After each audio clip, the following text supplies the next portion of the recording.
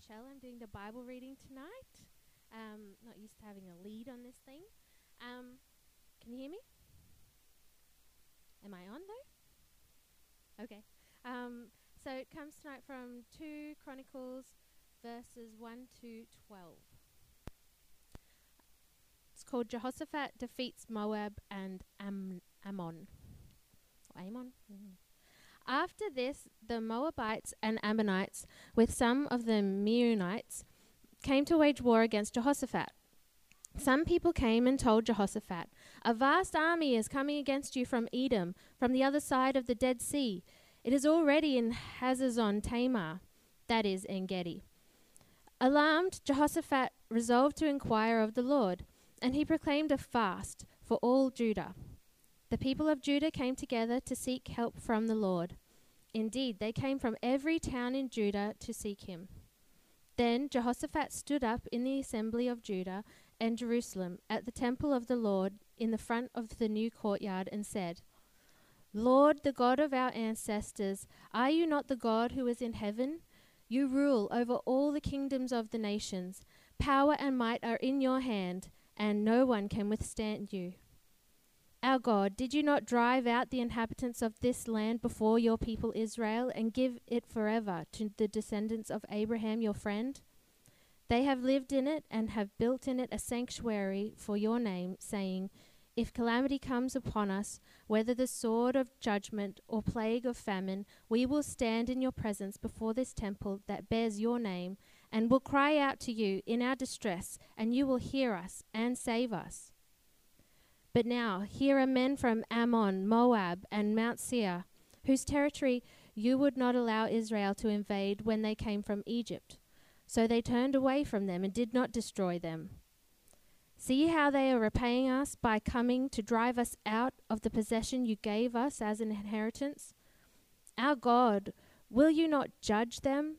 For we have no power to face this vast army that is attacking us. We do not know what to do, but our eyes are on you."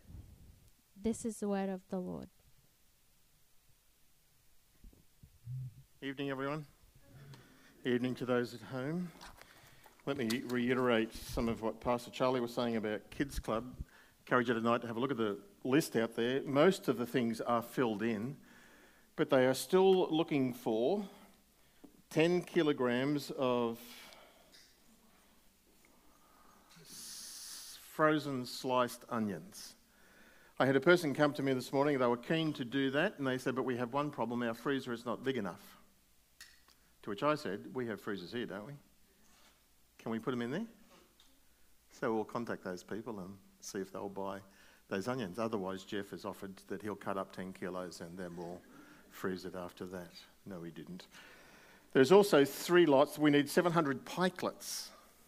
And 2 people have already volunteered for that, so there are 4 people have volunteered for it. So there are 3 spots where you can, I guess it's the bought ones we're looking for. Or make them?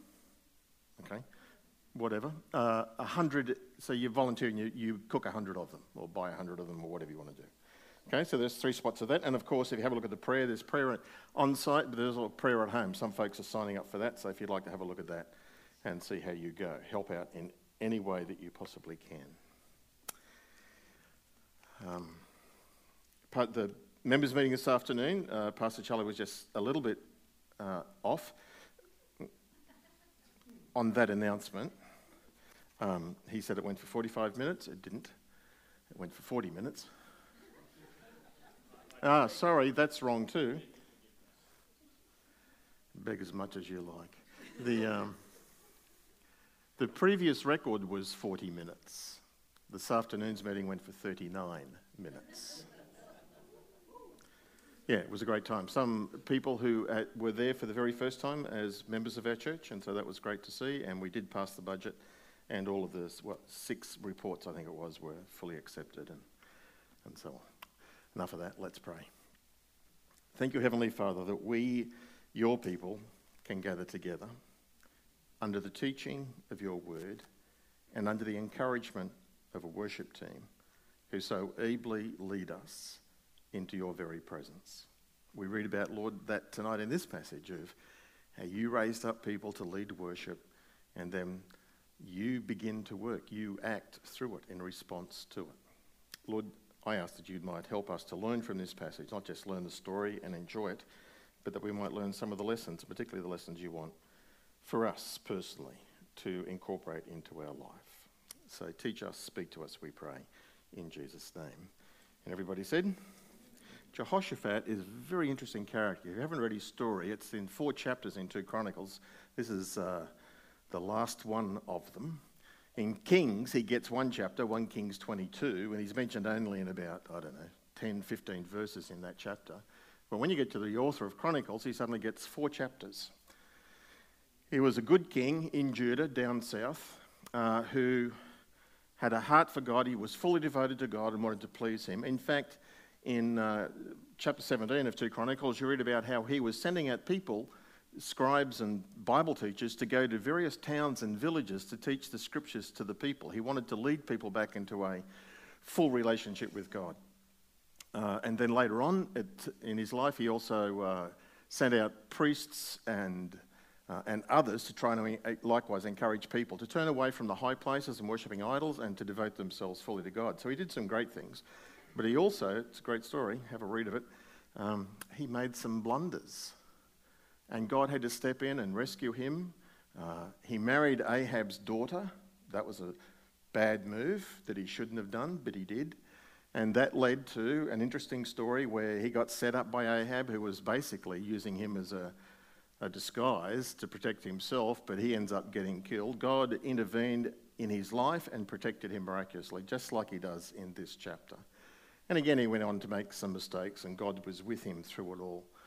So it's a great story in that sense, because it's a reminder for us that as we follow God, things are not perfect, and we don't always get it right. And even when at one point, he's about to go into battle, and he refuses to go until they consult God. And through a story, eventually a prophet tells them, don't go, it's going to be a disaster. And he ignores that, and he goes. And it's in that context that God has to step in and perform a miraculous protection of him. Anyway, I commend this story to you because you'll learn a lot from him. And in this chapter, again, we have him in the process of learning some of these stories. So let's tell the story, but in the process, learn some lessons from it. I've called tonight's talk the last one in this 21 days of prayer. And yesterday was a great time. We had a lovely time and just being here and praying through the station. So thank you, Pastor Charlie, and setting all of that up and whoever else was involved in doing that. It was a significant time. So we're praying tonight. We're learning about praying for God to act. We've been praying for the harvest and for God to send out workers. We've been praying for God to raise up labourers, praying for awakening, and we're praying, interceding for others. They're the sort of things we've been looking at over this time. I hope you can see this. That's not the next verse. They're in reverse order. Have I gone the wrong way? Just talk amongst yourselves. Oh, good. There's the conclusions. Yeah, put to God first. Let's pray. Did you put that back to the beginning, Jeff? Thanks. Can you read that? After this, the Moabites, the Ammonites, and some of the other Vegemites came to war against Jehoshaphat. Actually, the word for Meunites is disputed. You have a look in your Bible. We're not quite sure exactly who it is, but later on down in verse 10 and somewhere else it'll talk about the people from Mount Seir. They're a mixed group. These Moabites, Ammonites, and the Edomites are actually related to the Israelites. They're descendants of Lot or of Esau. And that's why when they came out of Egypt and they were coming up through their land, they said to God, you want us to go in and fight them? And God said, no, don't touch them. So they go around the border. And that's why Jehoshaphat plays in the middle of this prayer of, we didn't hurt them when we left Egypt and came here. And now here they are wanting to come and hurt us. And so God, please do what you do. It's after these things of what I told you before about how his life was going up and down. And he's in a good place and then, which is worth being reminded of, that even when things are going well, eventually something's going to happen. You're going to find yourself in a battle. After every high, there's a low.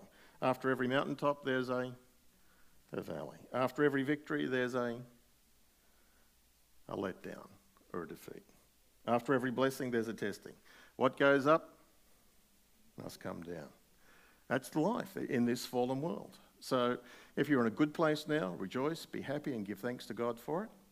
If you're in a hard place now, then look to God. Through this, you'll learn some lessons about, or reminders of what God wants us to do when we're in a bad spot.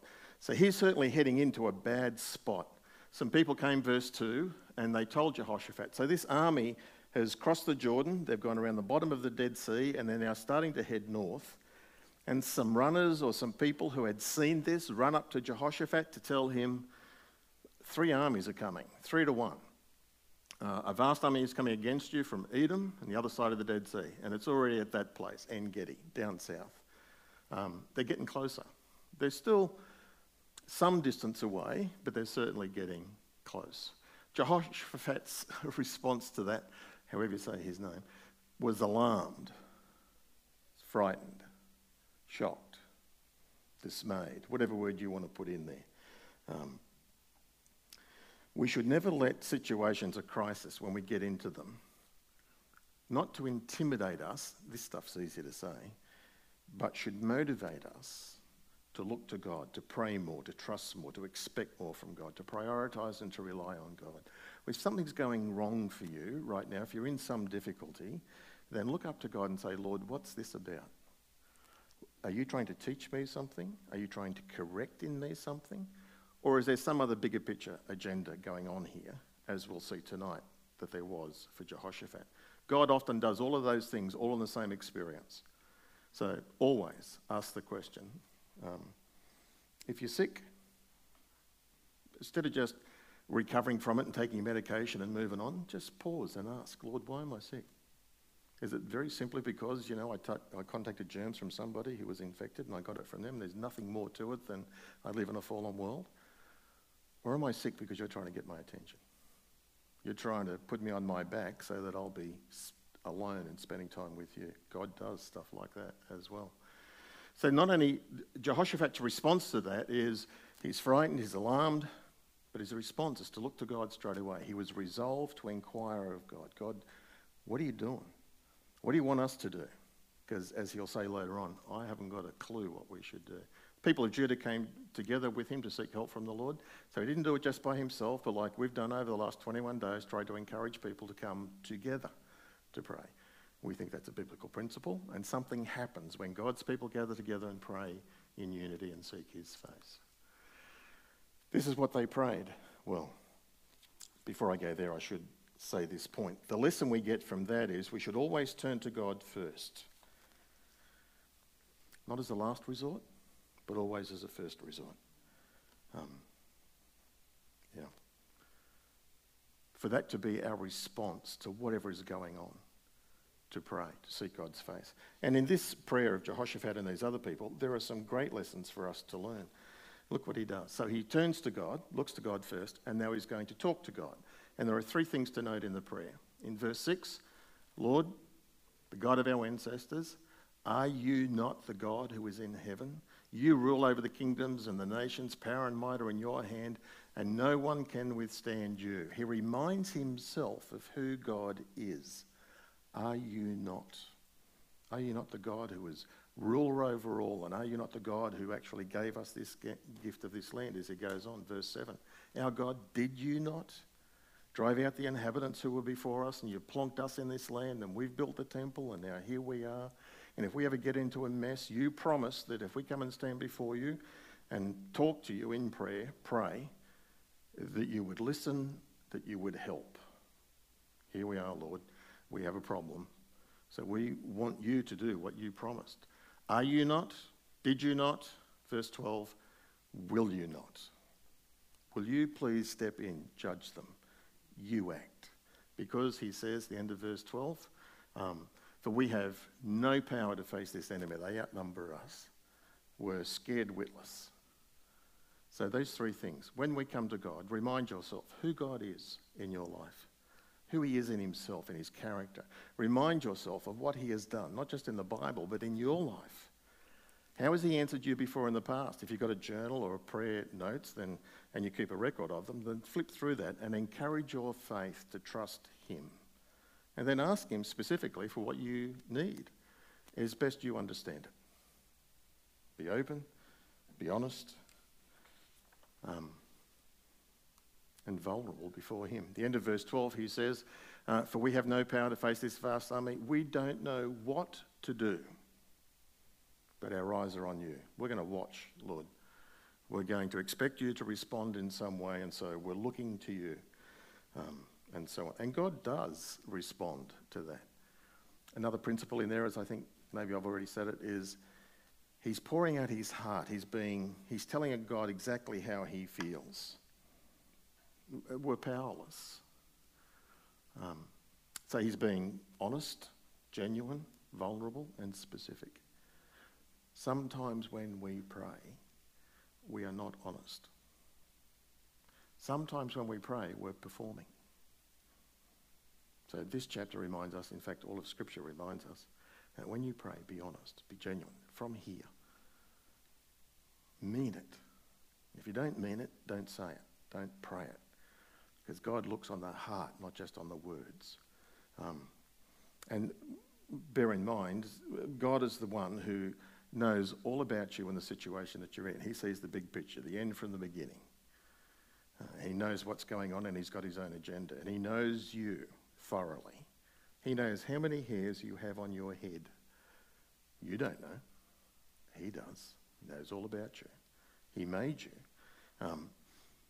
He's interested in every detail of your life. There's nothing that he's not interested in for you and about you. He genuinely, lovingly cares for you. You matter to him. He notices you, he knows you, and he loves and cares for you. So talk to him openly and honestly with whatever is going on in your life. If you're in a hard spot at the moment or whatever. If you're not in a hard spot at the moment, just wait. It'll come. If you're in a hard spot, this too will pass. And then you'll be in a good spot. And then just wait. Valleys, ups and downs. There's no plateau and there's no smooth ride from here to heaven. We live in this fallen world. What does God do? Well, God takes one of his prophets and he anoints him, and this guy speaks out. He says, listen, King Jehoshaphat, to all the, and everybody else who's here, this is what the Lord says to you. God speaks. We talk to him in prayer. God speaks to us. He speaks primarily through his word, the Bible. So read your Bible and listen for what God will say to you, and he'll guide you. He also speaks through his Spirit, prompting you, putting ideas into your head and heart. He speaks through other believers. He speaks through preaching. He speaks through podcasts. He speaks in all different sorts of ways. So listen, and God will respond and direct you. Don't be afraid. And there's a repetition, and I've found God does this with me, and I'm sure he does it with you too. He repeats himself to make sure we get it.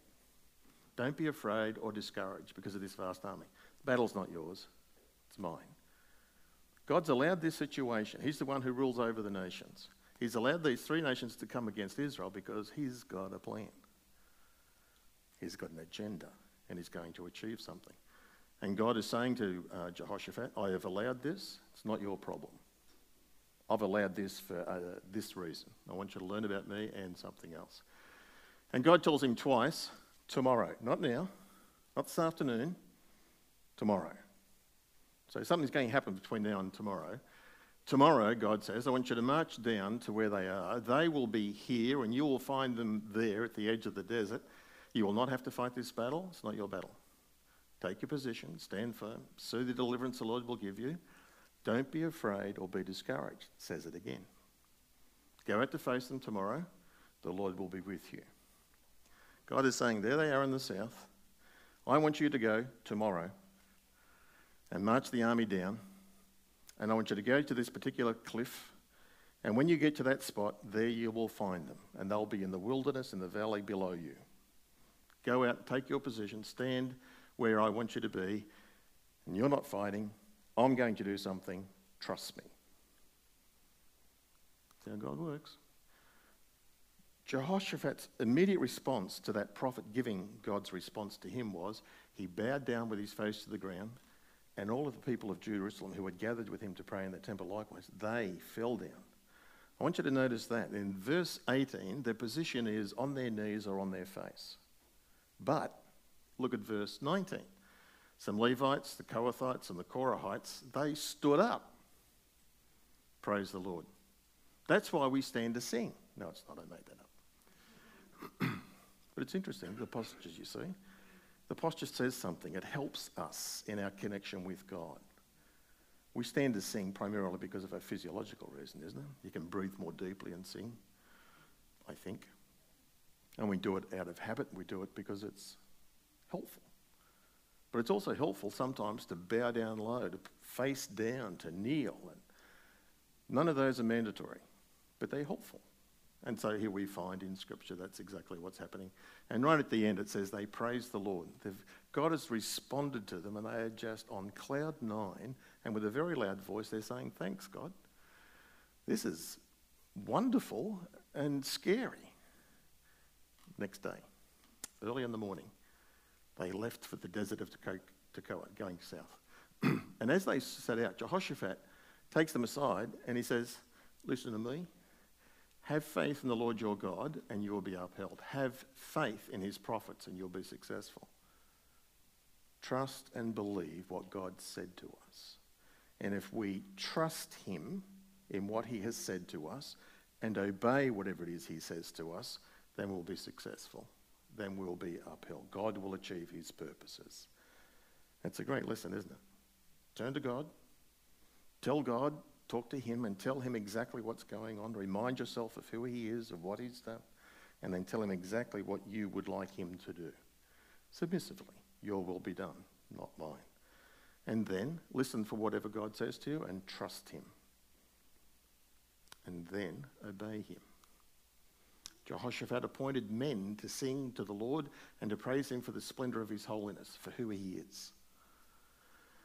And they went out at the head of the army. So you've got the Israelite army from Judah heading south, and who's in the front? The worship team. I think that's appropriate, don't you? I think we should put the singers and the band out front. Adam, lead the way, mate. You guys did a great job tonight too, by the way. It's very, very good. This, I think, is a demonstration both of Israel trusting God, but communicating something to those to whom they were going towards, to those who were watching, to the people as they went through the villages and the towns as they headed south.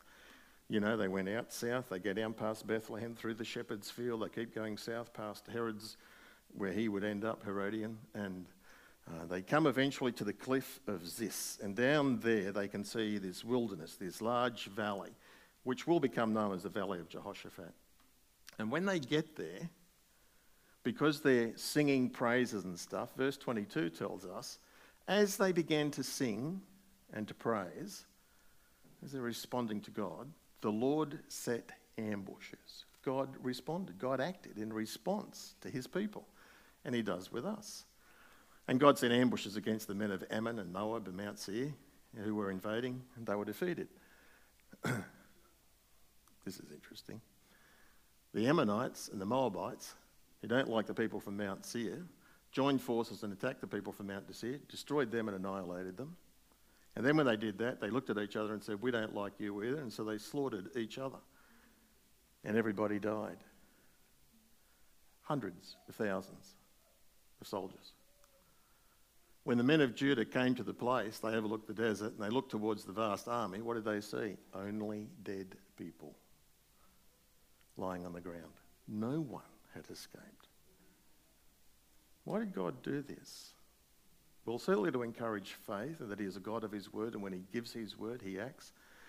God said to them deliberately, go stand on that spot and watch what I do. It's a challenge for us, isn't it? Here is the wider picture. Oh, I jumped over something. I didn't put these verses in. If you read through the scriptures in verses 25, 26, 27, around there, the Israelites actually go down to all of the dead bodies, and when they get there, they find they've got jewellery on, they've got necklaces on, they've got really nice clothes. These guys have come out with all of their paraphernalia. They've got their wallets full and their credit cards, everything. And the Israelites plunder the bodies. And there is so much plunder, it takes them 3 days. So they grab all the loot, the gold and the credit cards and the car keys and everything else, and they take it back. Then they come back again and they do it again. They take it back and then they come back again and do it again. What are the Israelites experiencing and learning through all of this? He's a God who provides abundantly, isn't he? When he wants to, he can open the heavens and pour out a blessing. But there's something else. God's agenda, and this is where the prayer bit comes in so powerfully for us, I think. The fear of the Lord came upon all the surrounding kingdoms when they heard that the Lord had fought against the nation. That's God's agenda. I'm going to do something with you, my people, and the others are going to hear about it. And I want them to know that there is a God in heaven and that he is real and that he listens and that he acts and he keeps his word. And the kingdom of Jehoshaphat was at peace, for God had given him rest on every side. He went into a good time. And as you read on, well, stuff's up again and something goes wrong. But on the whole, he ends, high marks of being someone fully devoted to God. So what do we get out of all of this as our reminder about us to pray? A long, long time ago, 35, 40 years ago, we had a visiting speaker, an evangelist, come from England to our church. And he's only a little guy. And he told a very true story of how he got on the plane. And he's not good at flying. But he thought, I'm just going to help the pilot get the plane in the air. So what he did is he pushed down on the seat as the plane was taking off. So he was lifting his bottom off the seat so that it wouldn't have the weight on the plane, so that it would just help the plane get up. Kind of stupid, isn't it? Well, I've heard of another person who, when they got on the plane, they did the same thing, except what they did is they started doing this. What are you doing? I'm trying to help the pilot get the plane off the ground. And it's ridiculous. But it's just as ridiculous for us to not trust God to work in our life, in our situations. So up here, what is it that you're flapping about? What is it you're not trusting God with? What is it you're trying to help God with? We don't hold God up. He holds us up. So what is it in your situation? Well, name it. Lord, I'm struggling with this. I'd like this situation, whatever it is, if it's a difficulty or a struggle point for you. Turn to him. Resign as the general manager of your life and of the universe and hand it back to God. He's the one who is in control. Learn to put God first. Turn to him. Can you see the turn? Oh, you can. I can't at the back. Turn to God first, always. You know what's going to happen this week for some of you? Something difficult is going to happen. There's going to be a crisis. There's going to be a painful experience will come your way. God will test you. Have you learnt these lessons? Because that's what God does. It's never his will to run away from a bad situation, unless there's physical harm or something like that. But normally he wants us to grow through it. Turn to God first. Talk to God. Are you not the God who rules over all the nations of the world? Nothing is impossible for you. Did you not act in my life and give me promises? Will you not? Will you please do something in this situation, whatever it is that you would like him to do? And then trust. He'll respond. Trust his word. Trust what he says to you and obey it. And then thank God, both before and after. That's what these guys did. Because of the promises that he had, they could genuinely thank God first, because he said, it's not our fight, it's his, and thank you, Lord. And they praise God beforehand. And then you give thanks after the event as well. You honour and praise him. Two last points. God used this crisis to bless his people. In this case, certainly, financially and with all of the loot they got from the soldiers. God will use the crisis in your life to bless you as well. He'll grow you. He'll stretch you. He'll provide for you. He'll reveal part of his character to you that you may not have experienced any other way. And God will use that crisis or that situation to inform others that he is in control. Went and got my hair cut the other day. Looks pretty good, doesn't it? Oh, all right, don't say so. Guy's cutting my hair, we're talking. He says, what are you doing this weekend? This was Friday. So I had lunch with Pastor David at Carindale. What are you doing this weekend? Oh, nothing, just quiet weekend. Day of prayer, Saturday. Church on Sunday. Members meeting on Sunday. No, just quiet. As soon as I didn't own up, I sort of went, I missed an opportunity. All I had to do was say, I'm doing this and this and this. So I prayed and I said, Lord, do you want me to revisit that conversation and say, oh, by the way, I'm doing this? Next question he asked me, what do you do? I pastor a church. Sorry? I pastor a church. Oh. And then he started then sharing about some of his journeys from Moree and where he's at. It's interesting, isn't it? And I was reminded again, I often pray, Lord, open my eyes to see the opportunities, and I also ask, and give me the courage to take it. Yeah, that's a good thing to pray. So let's do that together. Let's pray. Heavenly Father, there's so much for us to learn, and so much that you desire for us to know and to experience, and most of all, you want us to know you, to love you, and to trust you and to obey you. Lord, help us to take from tonight, from this story of Jehoshaphat, this incredible story, to take the parts or the lessons that you want us to incorporate into our life. Can you help us to keep thinking about it until it becomes clear what aspect of this we need to adapt into our life? And Lord, thank you that you're patient with us and you're committed that we are going to become more and more like the Lord Jesus. Lord, we want to cooperate in that process. And I pray you'll forgive us for the times like I did where we chicken out or where we don't take the opportunity.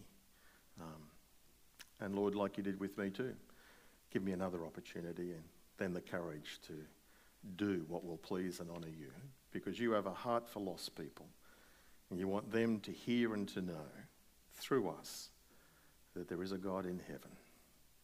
Lord, we pray in Jesus' name. Amen.